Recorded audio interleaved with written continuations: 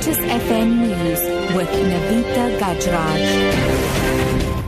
12 o'clock, good day. Wits University students say they hope for a speedy and lasting solution to their problems so that they can focus on their studies. The students have today suspended their protest pending further negotiations on the tuition fee increases.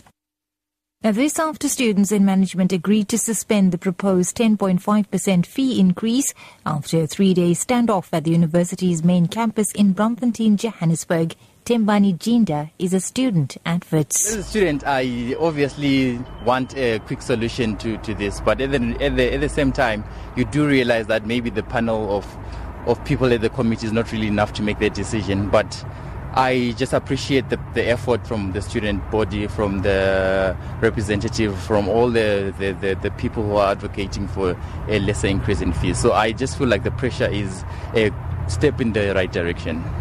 5 people have died on Western Cape roads in the past 24 hours. Provincial Traffic Chief Kenny Africa says 7 motorists were arrested for drunk driving in various roadblocks last night.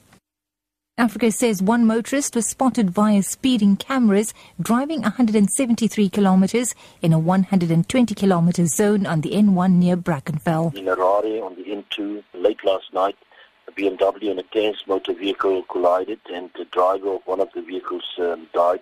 In Parow, another driver died in a motor vehicle accident. 3 pedestrians knocked down, 1 in Table Bay Harbour, another one in Paarl. And early this morning, between Gouda and Wellington, another pedestrian lost his life. The pedestrian crossed the road and a truck went over the pedestrian. And still in Cape Town, a large crowd of people has gathered at Khayelitsha near Cape Town, where Police Minister Nathi Nhleko is expected to address a crime imbizo. This is Nhleko's 3rd visit to the area in 2 months. Celine Merrington takes on the story. Old and young community members from Khayelitsha are waiting eagerly for the Police Minister Nathi Nhleko to arrive at the local rugby stadium. This is Nhleko's 3rd engagement with this community that has been crippled by violent crimes. Last year, the community was also the subject of an inquiry into police competence. The probe found that, among others, there was a breakdown in the relationship between police and community, which led to a spate of violent mob killings. Celine Merrington, SABC News, Khayelitsha. International news now. At least 8 people have been killed after a fire engulfed a restaurant in the Indian city of Mumbai. Police say that a possible gas cylinder blast may have caused the incident in which 7 students died.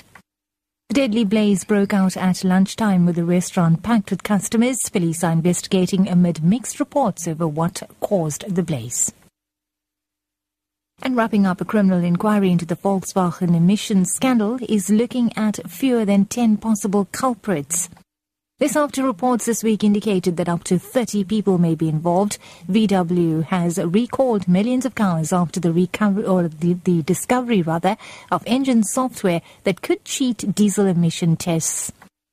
The prosecutors in Brunswick in northern Germany say that state police are putting together a group of investigators to work on the case.